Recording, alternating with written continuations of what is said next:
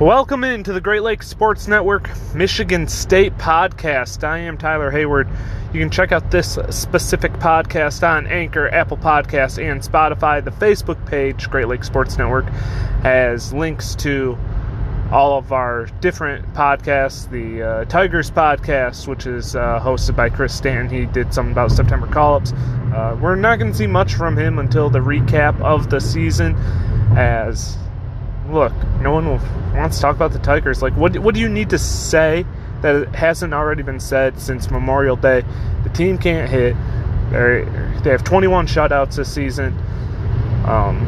Might set the record tonight for shutouts in a year. Just horrible. They can't hit. They're pitching solid.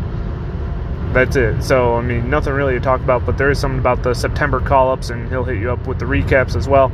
And then we'll really get flowing into the Tigers stuff next season. Hopefully a better season. Can't be much worse. You can also check out Ryan and Mike covering the Detroit Lions. They'll be talking about a defensive end who tends to over-pursue. Crazy, you didn't think that would happen coming out of the University of Michigan. We're not going to do that here. We're going to talk a little bit about the Big Ten Defensive Player of the Week, though, for the second straight time. We'll talk about him in a second. Red Wing stuff, look, we started this in the offseason. We'll get that up and running when breaking news hits or as the season starts to roll around, whichever comes first. And obviously we'll have our Michigan stuff with Jeremy as well. So lots of good stuff coming your way, but it is football season in full. Oh, and the Cover 3 podcast by Nate Moss, and I, which is our betting podcast, and Nate will also be covering the Pistons for us. Same situation, breaking news hits, or as the season rolls around, whichever comes first with that. But we are full swing in football, and we are going to be talking about a defensive end that, like I said, does not over-pursue, and that is Jacoby Windman. Jacoby Windman on an absolute tear as of late. Just the Big Ten Defensive Player of the Week for the second consecutive week, and this is where I'm drawing the line. This line in the sand right now. I'm looking through the comments because of this type of stuff, which I don't do it often, but there are certain things that intrigue me that, yeah, I do look for it. I'm not saying I just completely avoid them at all times. I'm looking through the comments of some of these posts about Jacoby Windman, and I'm looking to see if any of those comments reflect my potential fears, which is this guy is Janelle St-Deke. And Janelle St-Deke was a very good football player for Michigan State, but he had a season that, when you look at statistically, you're like, wow, that was incredible. You know, he did a really good job there. But when you looked at the games, he faded after conference play started, after you started playing the real opponents. And that's a little bit of my concern. That being said, those types of comments are typically coming from Michigan fans. I'm going to go ahead. I'm going to take a look at your schedule right now here. I know I shouldn't be doing this as I'm driving, but you got, let's see, Albion High School. Let's see, Lansing Waverly Middle School. That's who you're playing, and you're going to make comments about, oh, this guy's overrated. Look, this guy has been the best pass rusher in the Big Ten, regardless of who you play, and that's what these awards are based off of. If Peyton Thorne could have torn apart Akron, he would have been Offensive Player of the Week. If C.J. Stroud would have ripped apart Akron, if they ended up playing Akron and he just shredded them for 600 yards, he'd be Offensive Player of the Week. It doesn't matter who you play. Jacoby Windman has been an absolute beast lately, and he's pushed this defense because of his pass rush, because it hasn't come up the middle as much as I was thinking that you would get with Barrow, with Slade, and those types of guys. It's not coming up the middle like that. So I'm happy that he's doing that, and I think he's helping to push this defense into, well, what it wasn't last year, which last year everybody knows. It was bend, but don't break. This team doesn't break. They may break you because they can all thump. Kendall Brooks can hit. Henderson, when he comes back. Angelo Gross can hit. Chuck Brantley, for being about 125 pounds, can lay the wood. Cal Halliday can hit. Like, all of these guys have the ability to thump. And look, Winman's been the leader of it. And if Darius Snow were here, it'd be that much better. But it is what it is. This team right now, to me, when you look at them play defense, yes, they're still giving up the same type of plays that they gave up last year. You know, something between 5-10 yards, probably over the middle, up the seam, probably along the sidelines. You know, there's not a lot of that in-between area that other offenses tend to occupy. So I'm a little concerned about that. I'm a little concerned about Winman being more or less just capitalizing on the lack of strength of schedule. And look, we don't even know how he's going to play. We'll see how that plays out. Washington's this weekend. Guess what? That's a pretty good first test. But let's not act like, I mean, Akron's absolutely terrible, but they also have a ton of Power 5 transfers. And so let's not just sit there and act like it's Hawaii or a UConn team that didn't play 2 years ago, or whatever it may be. Alright, Jacoby Winman has earned that award 2 weeks in a row. 3 forced fumbles 1 week, 4 sacks the week prior. He deserves it. Now, is he going to keep pace? No, absolutely not. But you know what? You can do a lot with 3 games. Aiden Hutchinson almost won the Heisman off of 3 games. So, I think we should definitely give Winman his flowers. Let's also be cautiously optimistic about his performances. I think there's a happy ground, a happy medium. You know, both can be true in this middle ground. So that's kind of where I stand with that. And as far as the rest of the defense is concerned, look, it's obviously better than last year's. There are some concerns of mine, and we're going to touch a little bit more on those later this week when we do our Washington preview. I know I didn't necessarily give you an Akron preview. I kind of tied that in with the Western Michigan wrap-up. But, I mean, what more do you want me to say? You kind of knew how the Akron game was going to turn out. I didn't really expect the biggest shutout in Michigan State history since 1957. But it wasn't going to be close. Probably wouldn't have been close if Peyton Thorne would have played up to the standard that he set a year ago. Now, Mel Tucker says he's not concerned, and I'd be lying if I said I echoed those sentiments. He absolutely should be concerned. Like I said, you got some Power 5 players. Jeslord Boateng, who everyone thought was going to be an eventual stud for Michigan State. You had some Power 5 players on Akron. Western Michigan was a top 20 team as far as their pass defense goes. Top 25, I'm not 100% sure where they landed. They were a top 20 team, I think, as far as their pass defense goes. And, I mean, Thorne didn't look great then either. This is not good. Western Michigan wasn't playing against C.J. Stroud and Bryce Young and Caleb Williams and all those guys. Western Michigan was going against Bowling Green and Ball State. Mostly. Kenny Pickett was thrown in there, I guess, but that's just one game. This is concerning if you're a Michigan State fan, and I think you absolutely should be concerned. Now, at the same time, do I think this is going to hold? And kind of like my Jacoby Winman thing, I think there's a middle ground. No, I don't think it's going to hold. At the same time, Peyton Thorne may have been a little bit overrated, which I'm not ready to jump all the way into that pool yet. That's something for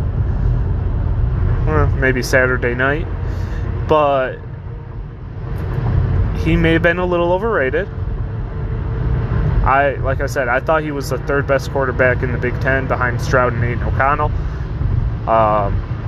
And I was up until we saw what McNamara was providing U of M this year.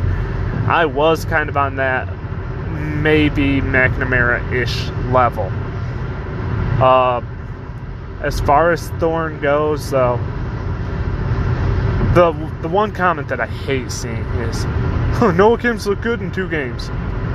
Noah Kim has 2 pass attempts in his career.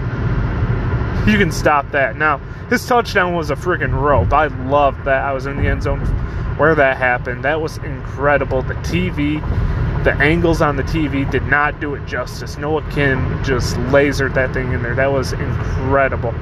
I didn't even stand up to celebrate that one. Me and Chris, we just kind of looked at each other with our jaws dropped. Like, that was impressive. When you see it from that back angle and see who and what he threaded that through, whoo, man, that was something else. But cool with the Noah Kim talk and Peyton Thorne on a short leash, blah, blah, blah, blah. Short leash, blah, blah, blah, blah, blah. Because what it is a lot of Michigan State fans were saying McNamara should start because of what he did last year. Even after the struggles in whoever their first game was against Colorado State. Now you're going to say it about Peyton Thorne, but you're going to do it in reverse and say Noah Kim should be the starter instead of Jade. No, look. Common sense, Ben. What was it? 13 games? The way he played in 13 games last season caps whatever he did over 2 games. 13 games is more than 2 games, and I expect him to up his level to what he was at. There's newer receivers. You're playing with a lot of new toys if you're Peyton Thorne. You can say, oh, well, Mosley and Reed. Peyton Thorne has spread the ball around. He has 2 different tight ends. Malik Carr is still, relatively new in regard to his extended role. Daniel Barker is a new tight end. Keon Coleman is a new weapon. Yeah, he came on late last year as well, just kind of like Malik Carr. Jeremy Bernard is a new weapon. These are all newer players, and when you have these blowout type games, yeah, Western wasn't that big of a blowout, but when you have these blowout type games like Akron, and you factor in Jayden Reed getting hurt, you take Jayden Reed out of it, then the only guy he's really had that connection with is Tyler Hunt and Trey Mosley, and Mosley was the number 3 last year. He does a good job spreading the ball around. Now, there are some things that last year he was able to throw it off his back foot. He's not able to do it this year. He stepped into a little bit more last year as well to avoid that type of throw. And he's not doing that this year. These are the types of things that I think can be fixed, and I think quarterbacks don't get hit all spring, barely get touched. He gets hit a couple times. I think he's going to be able to settle down. I think he's going to be able to make those plays that we saw him make last year. And so I'm not overly concerned. If you had to sit there and you had to tell me, all right, Tyler, 0 to 10, how concerned are you? Look, I'd give it a 3. I'd give it a 3 as far as my concern goes, because, like I said, I feel like last year was more the norm.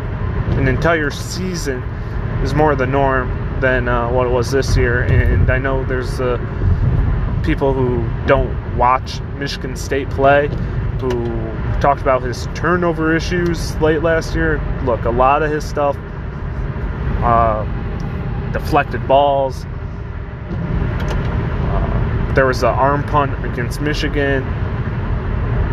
There was an interception against Rutgers that wasn't even an interception. Which, by the way, the officiating Saturday was trash. Daniel Barker caught that ball. And the fact it didn't get reviewed is just completely beyond me. There were some other things that happened during the course of that game that just blew my mind as far as the officiating goes and what they were looking at, and even some of the reviews that they did make. And I couldn't believe the amateurism of that officiating staff. But I digress. Like I said, Peyton Thorne, not that.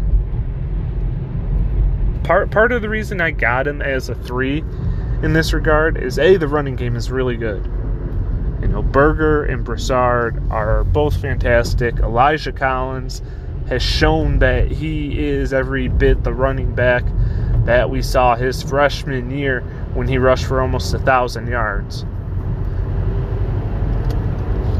Those are the types of things that kind of give me comfort. Another thing that does give me comfort is the Big Ten's just not good this year. And in an even larger picture, when you look at Michigan State's rankings, they're 9 and 11 in the polls. I don't know which. I think the coaches poll has Michigan State at 9. And when I sat there and I looked at it, I was like, wow, man, that is way too high. But then you look at the teams that lost this past weekend. You look at the fact that, Notre Dame just completely fell out of the top 25. I think they're like between 33 and 36 as far as receiving votes go. Texas A&M lost to Appalachian State, who should be 2-0 on the season if that receiver didn't turn around on a 2-point conversion against North Carolina and just kept running his route. Excuse me. But the college football landscape is not that good. Michigan is good. Ohio State is good. Alabama is probably along the lines of very good, even though they barely beat out Texas. There's only one top dog in college football this year, and that is the Georgia Dogs. Not saying they won't lose to Alabama, but hey, they lost to them last year and still managed to win the Natty. So that's kind of where I stand. Like between the Big Ten East, Penn State's Penn State, Michigan, great offense. But look, still lost a lot on defense, and we don't know anything about that. You lost your 4 best players defensively, and maybe 4 of your 5 if you include Turner in there. I might, but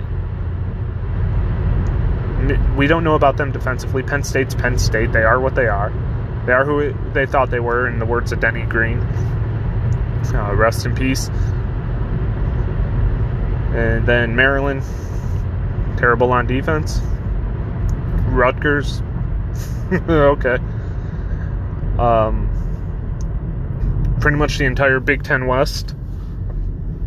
I think Minnesota might be decent. Minnesota's probably going to sneak in there. But even then, if you had to sit there and you had to power rank the Big Ten teams, which I know we haven't done since week 1, Minnesota's probably 4 or 5, despite being the best team in the West. So, and Michigan State will get an opportunity against Minnesota coming up. So we'll see how that goes. And I think that's going to tell you a lot about this Michigan State team. Obviously, Saturday will as well in their matchup against Washington, and like I said, we'll cover that coming up this week. But yeah, the Big Ten landscape is kind of weak. The national landscape looks kind of weak. And how that kind of ties in Peyton Thorne is, like I said, you have good running game. You have receivers that will bail you out from time to time with Reed and Coleman and Mosley and Barker and whoever it may be. Tyler Hunt's got the ability to do it from more of a mental aspect. Those guys can bail Peyton Thorne out a little bit. The running game can bail him out a little bit. When you look at the defense, like I said, the defense has forced a ton of turnovers as of late. We don't know if that's going to hold true. It definitely won't at the rate that it's going right now. But I think there's enough in place for this Michigan State team. Even if Thorne isn't what he was, but he falls at some middle ground between last year and where he's currently residing this year. If he's able to fall in that middle ground. I think this Michigan State team, look, it's another New Year's Six Bowl. No one was expecting you to win the national championship this year. A lot of people have 8, 9 wins. Vegas has you at 7.5. So, or had you at 7.5 when the season opened. Well, you got two of them that you're supposed to. But there's a stretch of these 50-50 games pending upon the defensive improvement for Michigan State, which we still need to see a little bit more of. I don't want to say content where I'm at, but with the improvement of Kimbrough made a Jeff Okudah type leap between this year and last. He looked the part of nickel corner, and that was something that I said, is I think him playing on the inside, him playing more of that man type role, where on the outside they did a little more zone stuff. I think that that made him better, and it made the defense faster.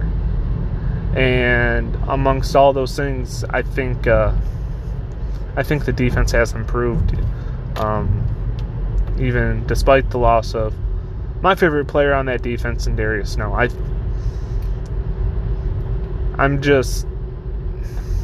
I'm not concerned about Thorne's play. I don't think it's going to, in the long term, impact how we look at this Michigan State team at the end of the season. I guess that's the point I'm trying to make. But that's where I stand. Go ahead, let me know where you stand in the comments as far as that goes. Like I said, a lot of good stuff coming up on the Great Lakes Sports Network. Ryan and Mike should have a Philadelphia recap, and whether or not we think Detroit is actually making that jump to that 7-8 win area. And like I said, we'll have Tigers recap when this season mercifully ends. Should have some Michigan stuff coming down the pipe. Red Wing stuff and Piston stuff when that gets started. Nate Moss and I will be on Cover 3 this week as well.